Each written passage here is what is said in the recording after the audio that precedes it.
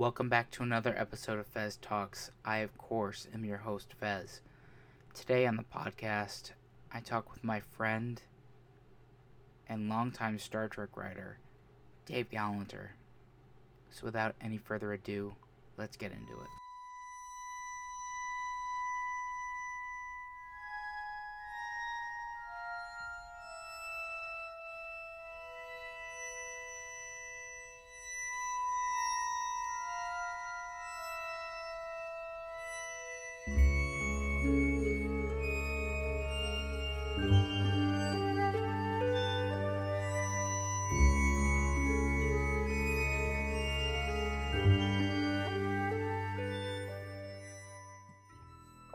Okay, today on the podcast, I have my first Star Trek writer and friend from the fan film series Star Trek New Voyages Phase 2, and that is Dave Galanter.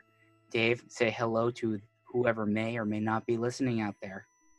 Hello, everybody. It's nice to possibly or possibly not be here for you. So, Dave, I've known you for, almost 10 years now. Something like that, yep. And I don't know the whole story of how you got into Star Trek and how you got into writing. So, would you mind? Star Trek, my mother sort of got me into, and that she was a science fiction fan. So she watched science fiction. That meant I ended up watching science fiction. Back then it was, Star Trek, Space 1999 maybe, just dreadfully dull for a kid. When I was 7, Star Wars, but I never got that big into Star Wars. So Star Trek was my jam. And in fact, I remember watching the Star Trek cartoon and pulling the TV close to this box that I had drawn on the inside of as like a space shuttle. And was pretending that Mr. Spock was giving me reports with that. And then later with In Search Of, his TV show, I pretended was just Spock giving me science reports from different planets. And so I was all in for Star Trek. The writing, I think I was probably always a writer in one degree or another, trying to write. It was my talent, quote unquote, that I had to use for a 4th grade and 5th grade sort of project. You had to do something in front of the class every week to entertain them, to do something. And I would write stories and read them to them, which I have no doubt were horrible. I remember very little other than, like, I would do a takeoff on the Twilight Zone called the Pie-Light Zone, where the fascinating twist was someone being hit with a pie instead of whatever twist the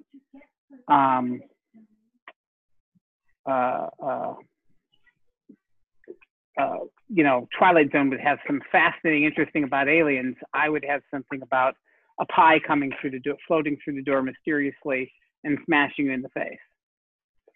So not the great writer was I. And then I happened to have met in a bookstore once, of all things, Diane Carey and her husband, Greg Broder, who became good friends. And I showed them something that I was writing, because I always kept trying to write, and it was usually Star Trek, because that was what sparked my imagination. And I showed them a Star Trek script that I was writing, because I always thought I was better for scripts. TNG was on at the time. And I think the only thing they saw in it that was like they could really work with was I knew when to start and when to end a scene, which is a hard thing to sort of learn. Most people think a scene starts at the beginning. It's very boring if it starts at the beginning. You don't want to. You want to see them down on the planet with what's going on. You don't want to see Riker, making sure that his pips are all right, and that his comm badge is on for 10 minutes first. Not that TNG didn't do something like that sometimes, but at least there was character going on as opposed to just watching him in the mirror.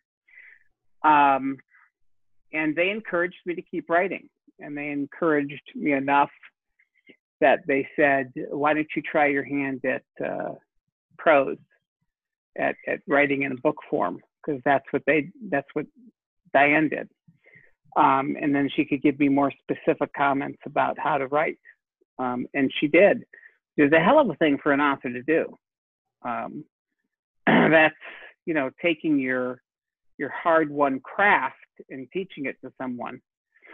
And I was sort of surprised and shocked that they were doing that for me, but they did. And it worked out. What was interesting is that eventually they gave me all they could. Diane gave me all the writing tips that she could. Greg gave me all the plotting that he could.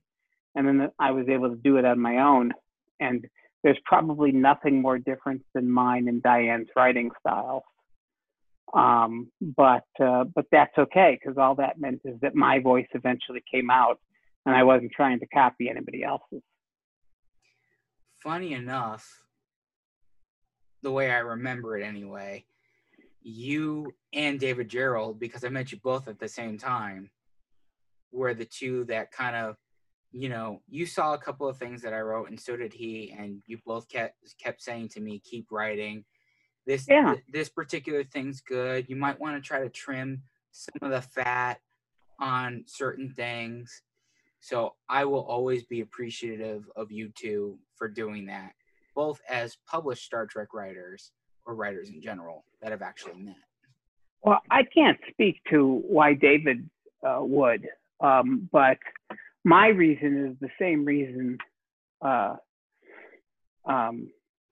that I told you before, which is if somebody gives you something, then you should pass it on. You should, if somebody takes you under their wing, then you should take somebody under their wing. And my advice to you was always hope to be high level, this is how you do it advice as to how this is not how this sentence can be better, but how can this in future sentences be better. And I hope I always gave that. I know when I always felt I did not feel burdened to make comments. I know that there are some writers, and if I had to do it for everybody, I probably wouldn't. But I've done it for as far down the human rung as Alec Peters, just because I was trying to be nice.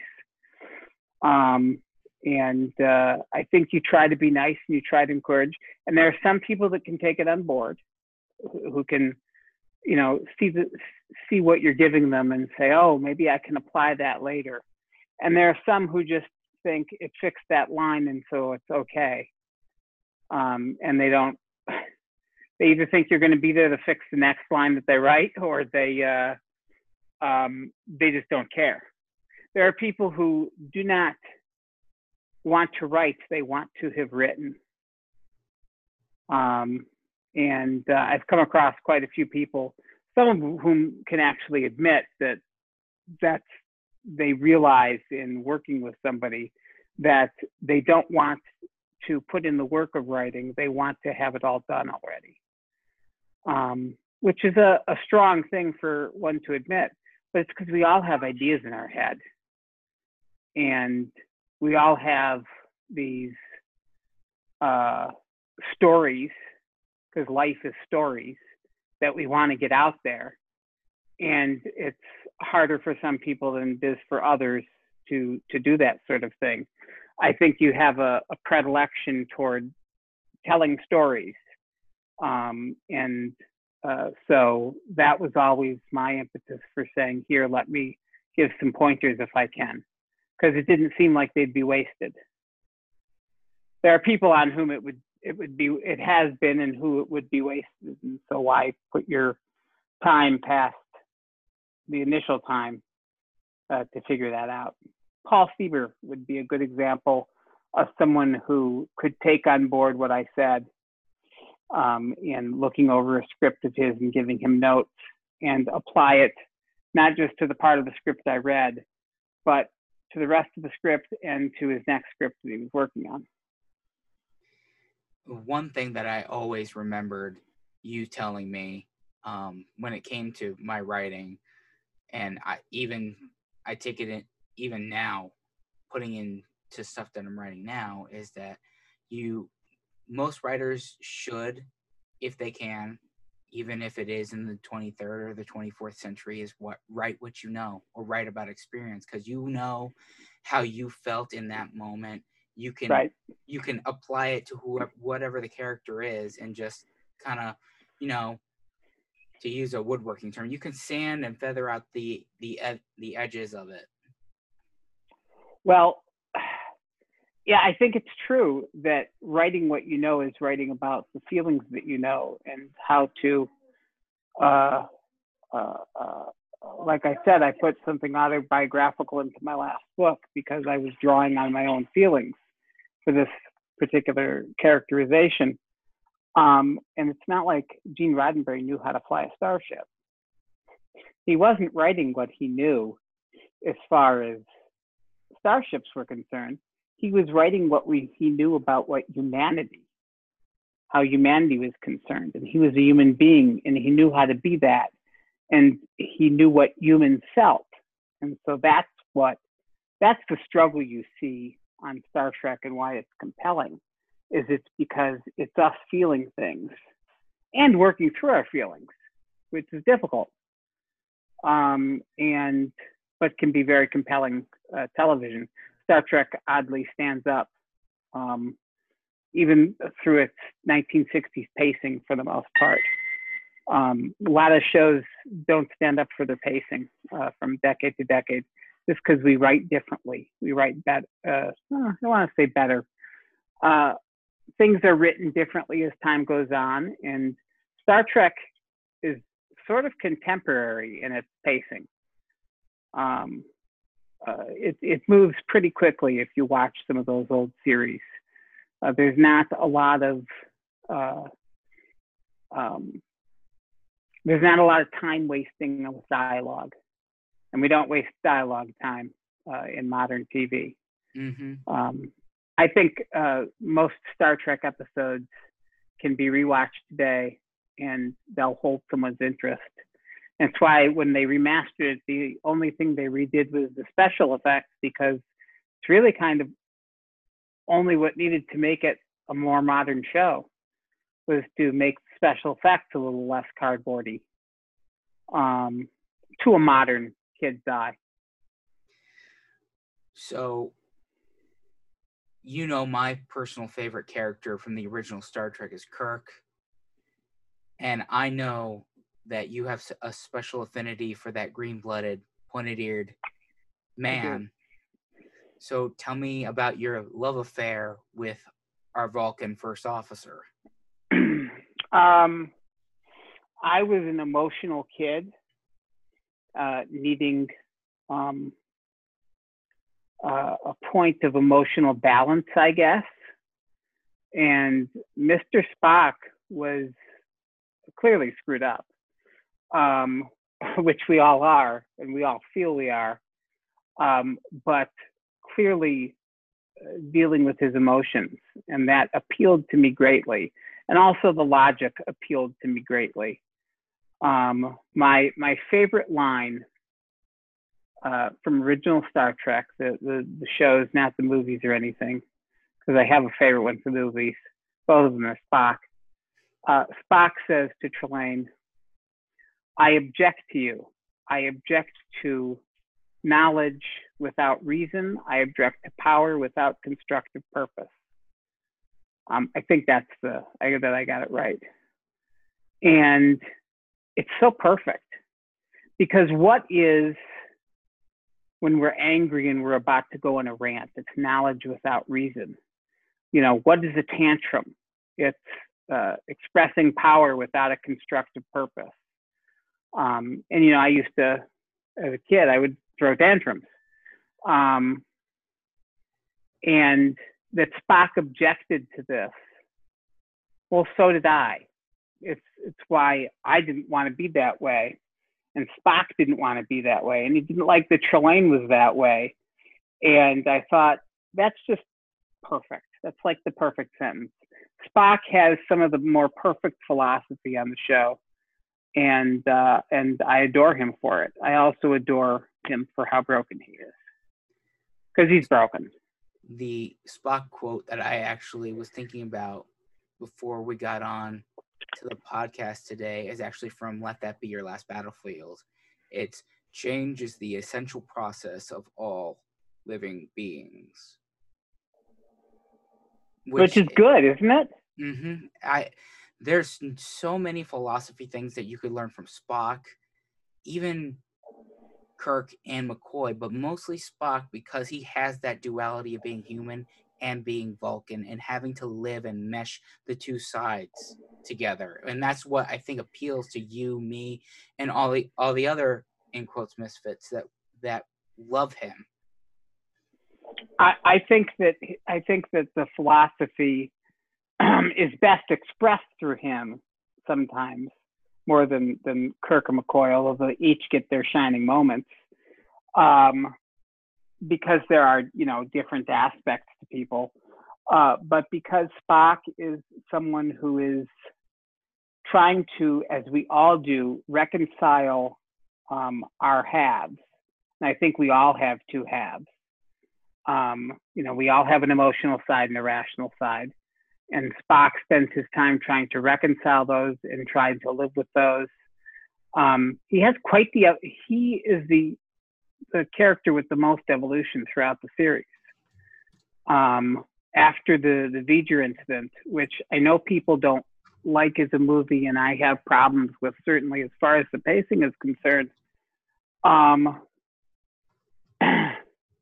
it is a Spock movie in that it's all about him realizing that logic doesn't have to dictate everything to him, but he doesn't need to throw it away either. Logic can be his companion, and he can use it as opposed to it making him so rigid. In fact, the difference between Spock previous to Star Trek, the motion picture, and then when we see him more whole, because he's gone through the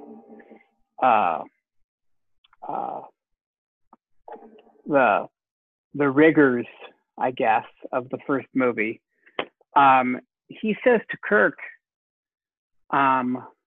things like, "Were I to invoke logic," which suggests he doesn't necessarily all the time to everything. He's not as rigid as his father. He's not as rigid as he used to be. He lets logic suggest to him as opposed to logic owning him. And obviously you saw at the beginning of the Star Trek 1 movie, him trying to move toward Kolinahr, that he was going the other way. He was going the other extreme, and trying to logic out all of his emotion, which he learned through the V'ger experience was a mistake. So as I remember reading a lot of these stories, and I told you I'm halfway through the Discovery book, taking out the original series novels that you have and stories you've written. You've done Next Gen, you've done Voyager, the Starfleet Corps of Engineers, and you've just recently done the Discovery book. I didn't get to do Enterprise or DS9. So out of those, what fulfilled you more to do as a writer? Of the books that I've written? Mm-hmm. The original series. I think to get a chance to write words for James Kirk and Spock is a hell of a thing. And James Kirk is a bear, man. He will not take words that are not written well for him. I don't know what you're talking about. It's you can't put words into that character's mouth and have them sound right. You can have them say them, but if they don't sound right, it's one of the things I always admired about James's James Cawley's performance in Phase 2 was that I'm not talking about the vocal part of the performance, but somehow he knew what Shatner's or what Kirk's, it's not even Shatner's really, what is it, whether he could deliver a line or not, whether it would sound like Kirk or not sounding like Shatner, but sounding like Kirk. And I thought he was very good at that. And of course, before you meet James, you think he's putting on a bit of a Shatner spoof, and then once you meet him, you realize, oh, this is James. This is just how he is. And probably a lot of modeling went on in James's early life that has him a lot more Captain Kirk-like. But I think the book I wrote, Troublesome Minds, will remain my favorite of the books that I wrote. I'm a writer. The books that I've written, it's very close to my heart. It has sign language in it and a deaf main character. And my younger brother is deaf. And so when I was writing the sign language, I was trying to come up with a sign language that was not ASL, but had the logic of a sign language. So that was fun. And it was a world building experience, both on the deaf side and on the side of the bad guys, quote unquote, in the novel that fascinated me. So I will always love that book, and the original series is just without the original series, the rest doesn't exist. It's funny that you even brought up the fact that, James is really Kirk in his normal, in his normal life, because I remember when we shot the first Mind Sifter and I was the script supervisor, among many other jobs I had to take on as people kind of just left that shoot, that we were up in the transporter room, and it was the interrogation scene, and he kept, every take, he changed the lines. I finally grabbed him for a second, and I said, James, if you can change these lines again, I'm going to be so pissed at you. And it's because he's acting it, which is what real actors do. He's acting it. He's not. It's not a script to him. It's an emotional story to him. Although part of it may be how recently was the line changed and has he memorized it. But he's one of those people that you can give him, this is what Kirk needs to say, and he can put it into Kirk speak. Not necessarily all the time and not necessarily perfectly, but he knows, he has down the, it's not even the cadence, it's not the cadence of a performance. He has down the, or it has become innate to him how James Kirk would say something and would feel about something, even. I thought his performance in, gosh, what's the one with George Takei? World Enough in Time. World Enough in Time, thank you. His performance in World Enough in Time is testament to that. He's just, he's not Shatner, he's not James, he's Kirk in that in that TV show. One could say that the only other person who could do or is Kirk-like in their mannerisms and in their speaking voice, their normal speaking voice, that is me. Because I tend to kind of float that way, because I'm always habitually thinking, not that I've never been that quick with my words anyway, and stuff. You don't have to be quick. You have to remember what you were thinking when you were saying, "Oh, I should have said this." Exactly. I'm not quick on my feet as far as saying something, giving a good quip back to someone. But I can give a good quip back to someone because I remember stuff I've said previously. It was usually in the car on the way home. Oh, I should have said this. And remembering that later has stood me well. I bet with a writer's brain, you're the same type of person who thinks about it later and then just says, I got to keep that one and file it away. Yeah, I can't even do that. Like, I will be stuck in an ever-ending loop of, man, I should have said this. Man, I should have said that. No. Get a notebook and write it down. Oh, you go back and forth? I go back and forth in my head like this would be good. No, this. Kind of like in Star Trek 3. That or nothing. Well, and pick one. And see the response it gets. What are you going to do? Blow up? Or, just get destroyed by the Genesis planet, one or the other. One or the other. That's all right. The one thing that you got to do that I never got to do, other than write Star Trek novels, is that you got to write a script. Actually, that's true. You got to write 2 scripts, one of which was filmed. Right. I've written more than 2.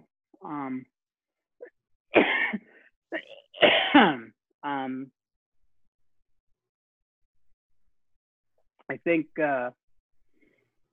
what other got? There might be 3 or 4 all told.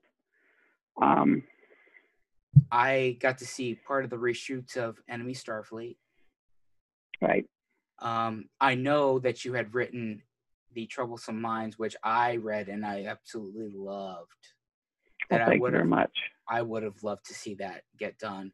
To Boldly Go was the short, right? To Boldly Go was the short, which was much shorter in my original concept and then got added on to when we had to add admirals and Captain Garth and things like that. So it became a much longer piece. And I preferred the short 5-page version, which if you don't have, it's nicer. I have it somewhere. I don't know. Yeah, you probably do.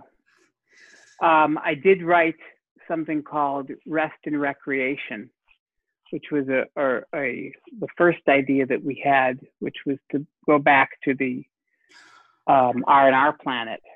I remember seeing Rest and Retaliation. Sorry, Rest and Retaliation. I remember seeing the poster for that. There was a couple of them that were ideas that I never got to see, like, there was scripts. No way to do it budget-wise. It just budget-wise wasn't going to happen. I think the other one was Kennelly Cats. I think that was not mine. Somebody wrote it though. I'm just saying that's one of the other ones that I remember. Seeing posters. And there was supposed to be one, and I read the script for it. Was very good. That they never did. That was a Harry Mudd revisit.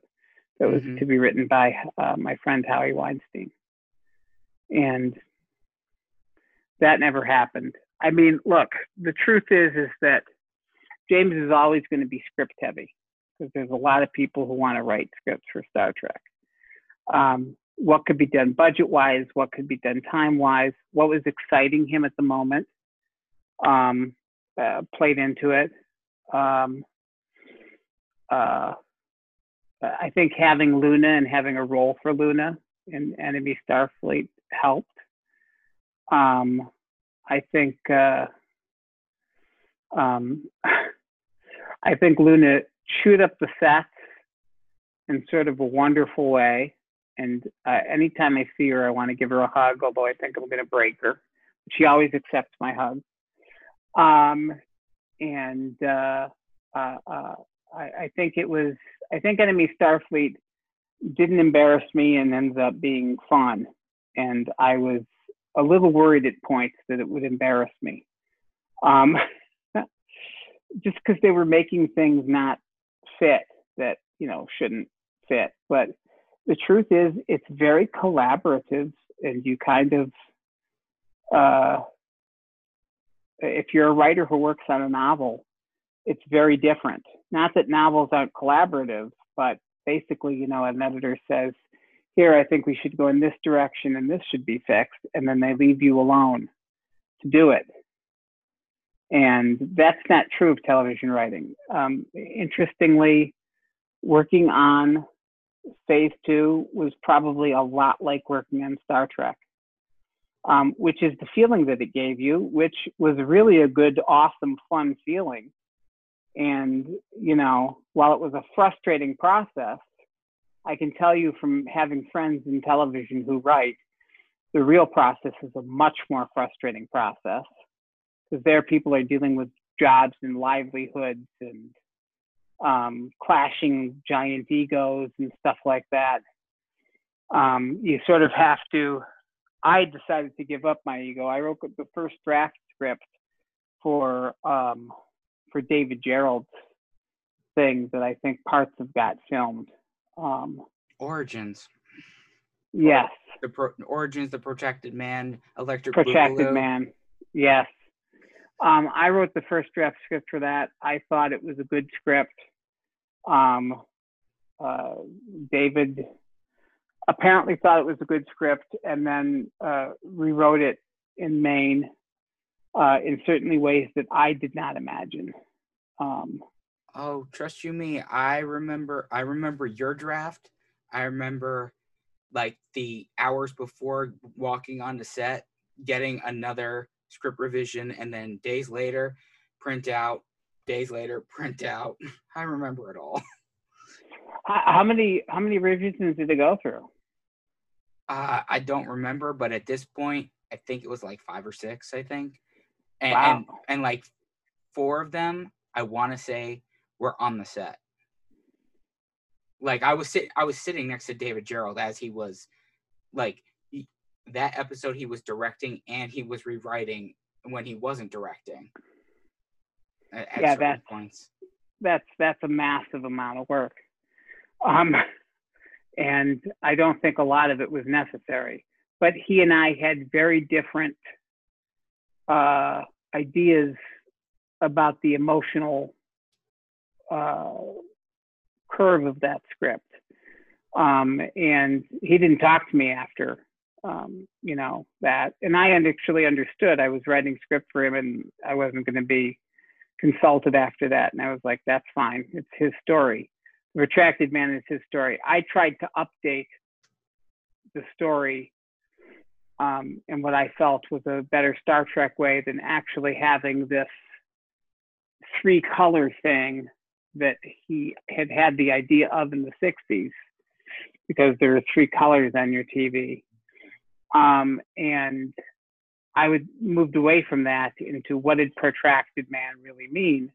And he moved it back to that it was a special effect. And I was just sort of flabbergasted. But egotistically, a distance enough away from it was like, okay, well, it's his story.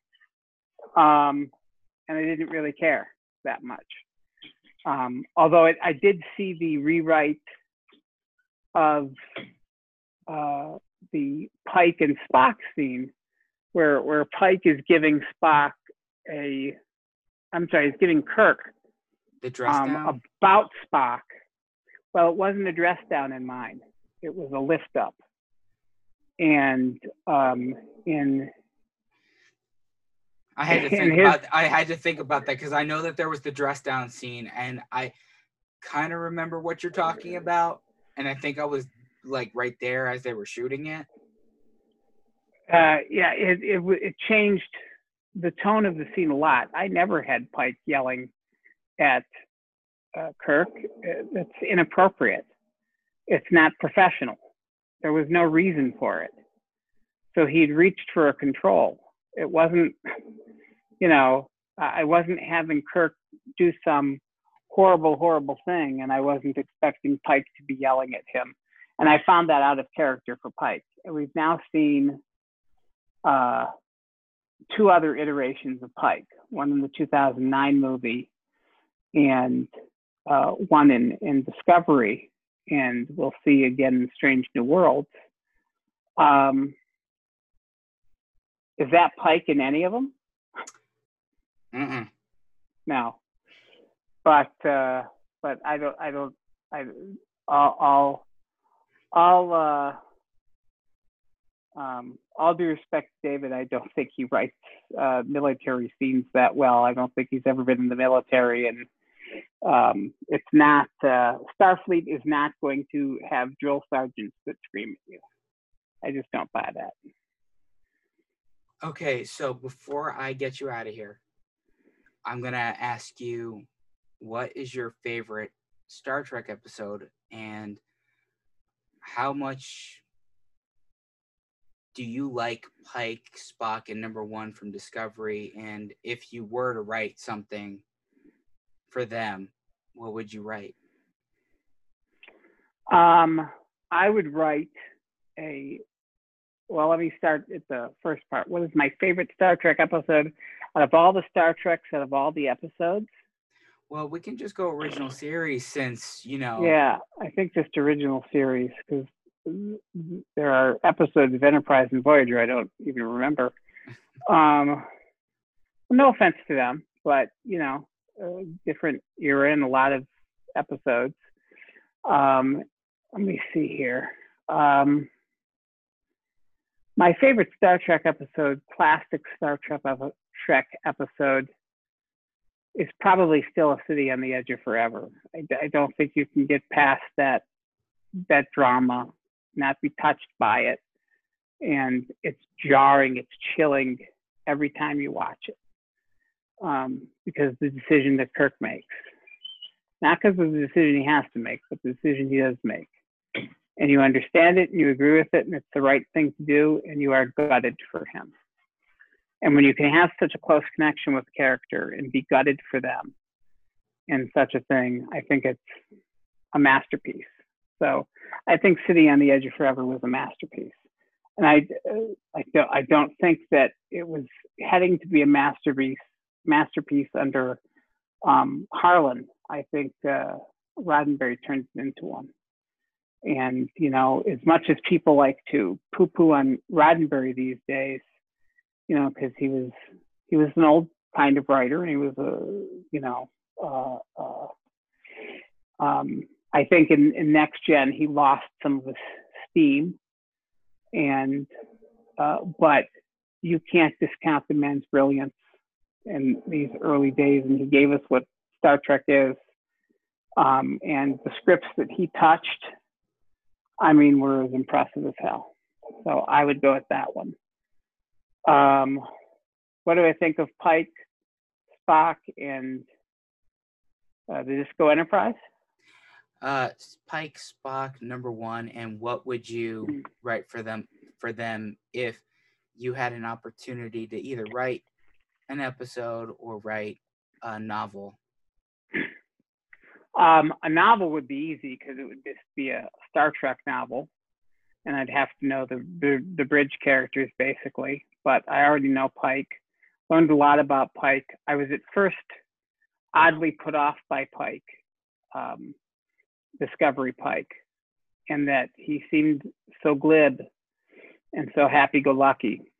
And then I realized, right, the only time we ever saw Pike, he was depressed and thinking of a career change, which is because he just got a bunch of people killed. So we got morose, sad,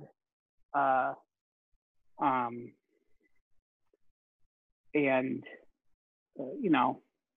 on the verge of crippling depression Pike. So of course we don't know much about him, after he recovered from that, which he clearly recovered. And I found I like him. He's what you expect Pike to be. He's what you expect. They wrote him as you would expect him to be, given Spock's loyalty to him. And I think they actually took the forethought of saying, here's a guy who Spock is so loyal to, he would give up his career. What is that man like? And what values does he have? And I think they back wrote that wonderfully. I thought number one was wonderful, especially in the shorts Q&A.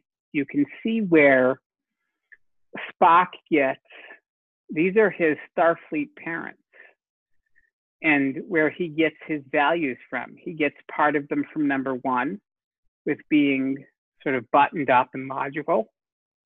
And he gets part of them from Pike, which is being inclusive of opinion and open to change, and all of those things I think he gets from Pike. And so I thought they did the characters brilliantly. And I would write just a classic planetary, Planet of the Week Star Trek story, whether it would be in book form or in script form, because that's, I think, what the show Strange New Worlds should be and will be, from what they've said, is that it's going to be, more episodic with, some character things following from episode to episode, but that not being the main, I think they're going to be more episodic than anything else. And from what I've heard, the scripts are good, and it's going to be a very classic, enjoyable sort of Star Trek series.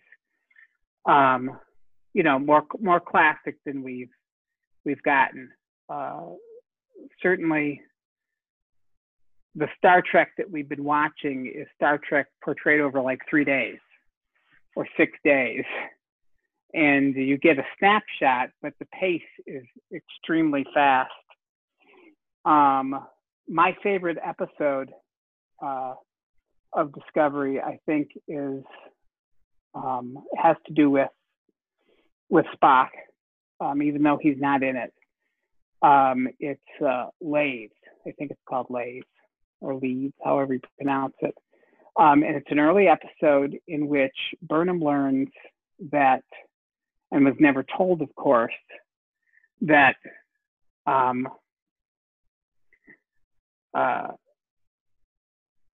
he gave up on her being in the Vulcan Science Academy and figured she could go into Starfleet, because they were only going to accept one of them. And it's a very difficult choice for any person in a father role to have to make. But he made it against Burnham and for Spock. And because he figured Spock would want to be in the Vulcan Science Academy. And he gave up Burnham's place to Spock, and Burnham's older. So she had to go into Starfleet. And for Spock then to basically FU that to Sarek and say, he didn't know what he did, I'm sure, but to basically say, I'm going into Starfleet, and I don't care, what you've worked out for me or what's going on. That's all the more reason. Sorry, which obviously he could say in a Vulcan way. You can see the depth of why Sarek was so hurt. And Sarek, not one to quickly blame himself, is quick enough to blame Spock, because to his logical mind, that Spock isn't taking this is completely illogical.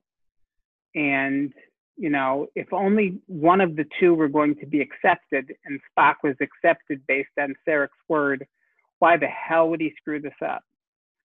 And so I see why they didn't talk much for years. And they had this very standoffish, and all of a sudden, this thing that for 50 years we thought of as one way we're thinking of as another way.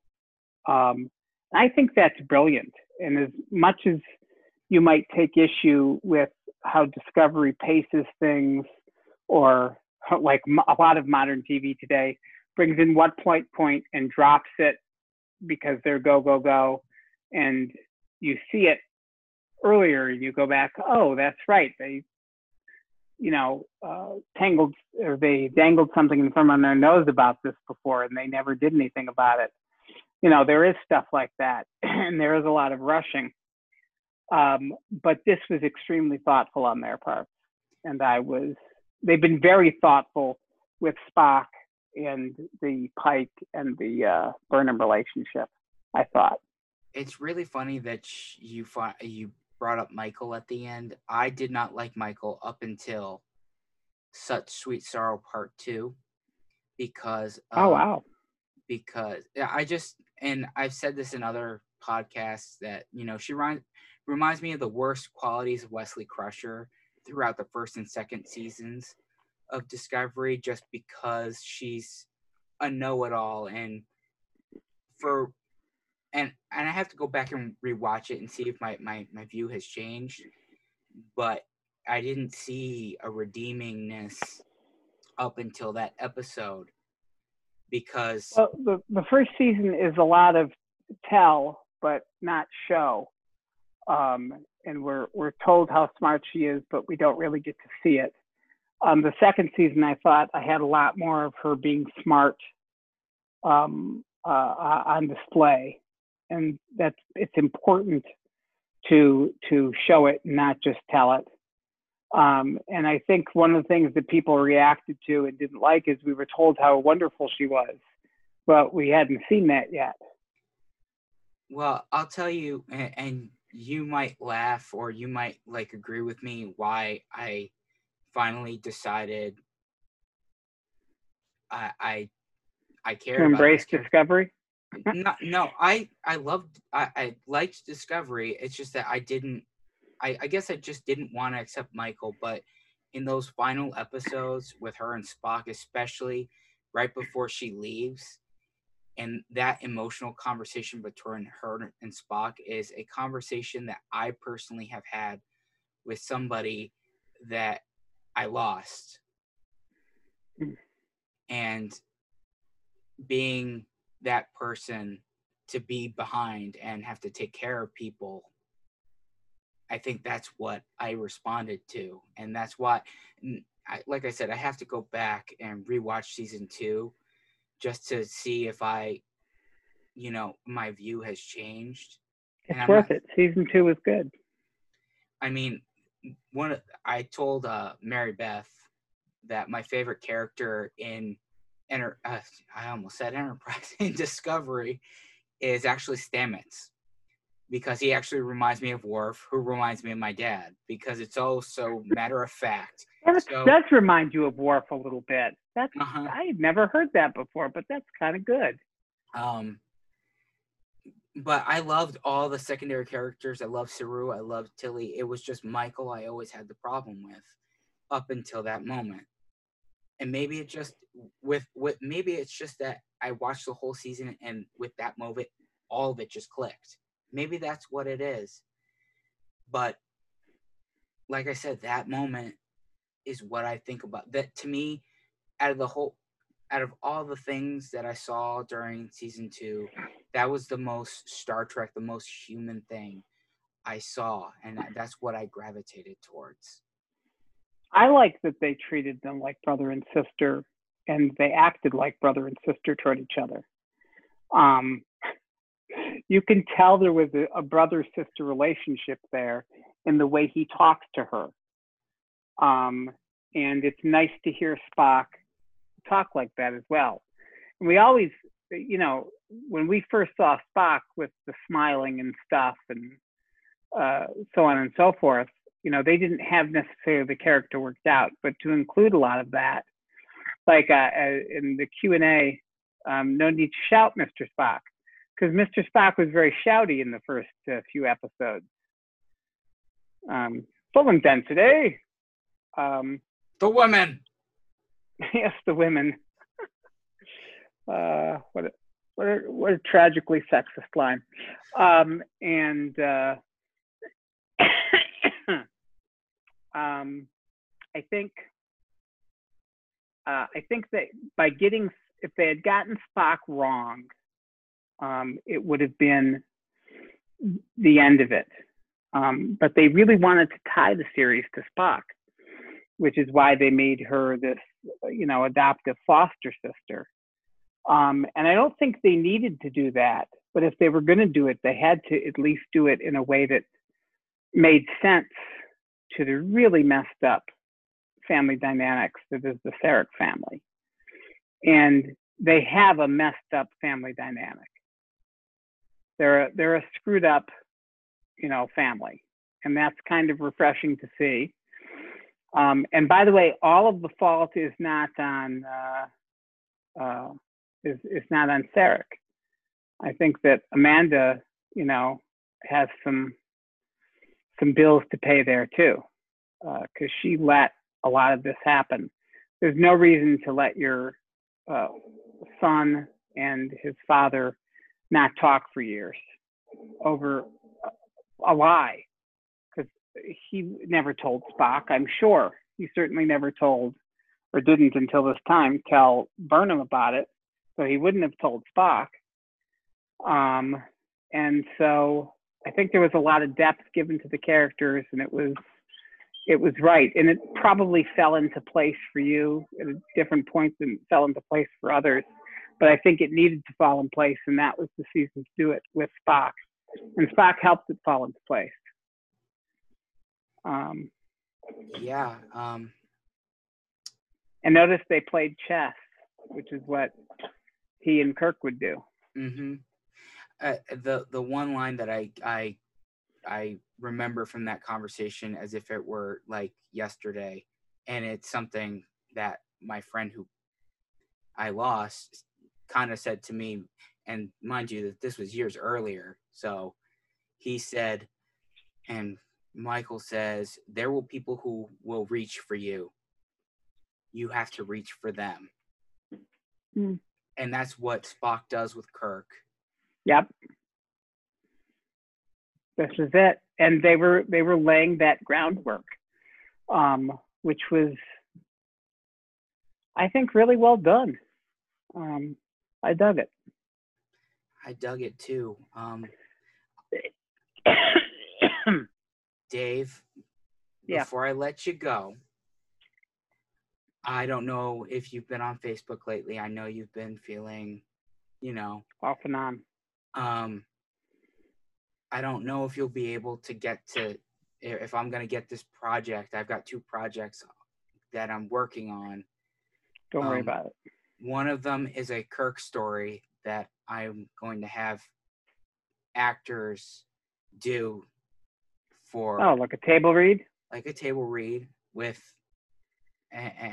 stuff. And the other is a Spock story, which I think I may or may have not given you parts of it, but the Spock story is going to be dedicated to you when I get that done. You're very kind. Hey, you've been a big part of my Star Trek life since I started 2000? Yeah. No, be 2008. I could like I was telling you before about another thing, I could never repay the things that you have done and everybody else in that family has done for me in 1,000 years, and I am blessed to have known and loved you all. Well, same to you, and same to actually everybody there. And I think you used the right word. It's just a family. And that's the way family should be, giving of each other. And there's no more giving heart than yours. You've certainly given so much of your time and effort and your humor and love that I'm sorry we didn't get enough set time with each other. It's hard to get away from life. Well, it was only summer camp, but the summer camp Yeah. continued into real life when we would, all of us, whether it be in a podcast or just Facebook messaging, we always somehow reached for each other, to coin a phrase. But I had fun today. I hope you did too. I did. My friend, Thank you for having me. you're welcome. All right. You take care of yourself. You too. This podcast was very difficult to record, edit, and now to end. But Dave and I have not spoken in a couple years, face to face, not for lack of wanting, just life taking you where you seldom want to go. You may have heard or may have not heard in my voice how emotional I was, but before the podcast I was having feelings and thinking about somebody I had lost a couple years ago to what form of what Dave is facing now, and I wanted the opportunity to tell Dave how much he meant to me in my writing in my Star Trek life, because I did not get the opportunity to say it to the person that I did lose. Dave will continue to be a great friend to me. And before we end like Dave would want, remember to rate, review, like, and subscribe to the podcast. You can get it at Google, Spotify, Apple, basically everywhere, Anchor. Look us up on Facebook, Fez Talks Podcast, Instagram and Twitter at Fez Talks, and of course, if you want to get us through the old-fashioned way, feztalks@gmail.com. Until next time. Space, the final frontier. These are the continuing voyages of the Starship Enterprise, our ongoing mission to explore strange new worlds, to seek out new life forms and new civilizations, to boldly go where no man has gone before.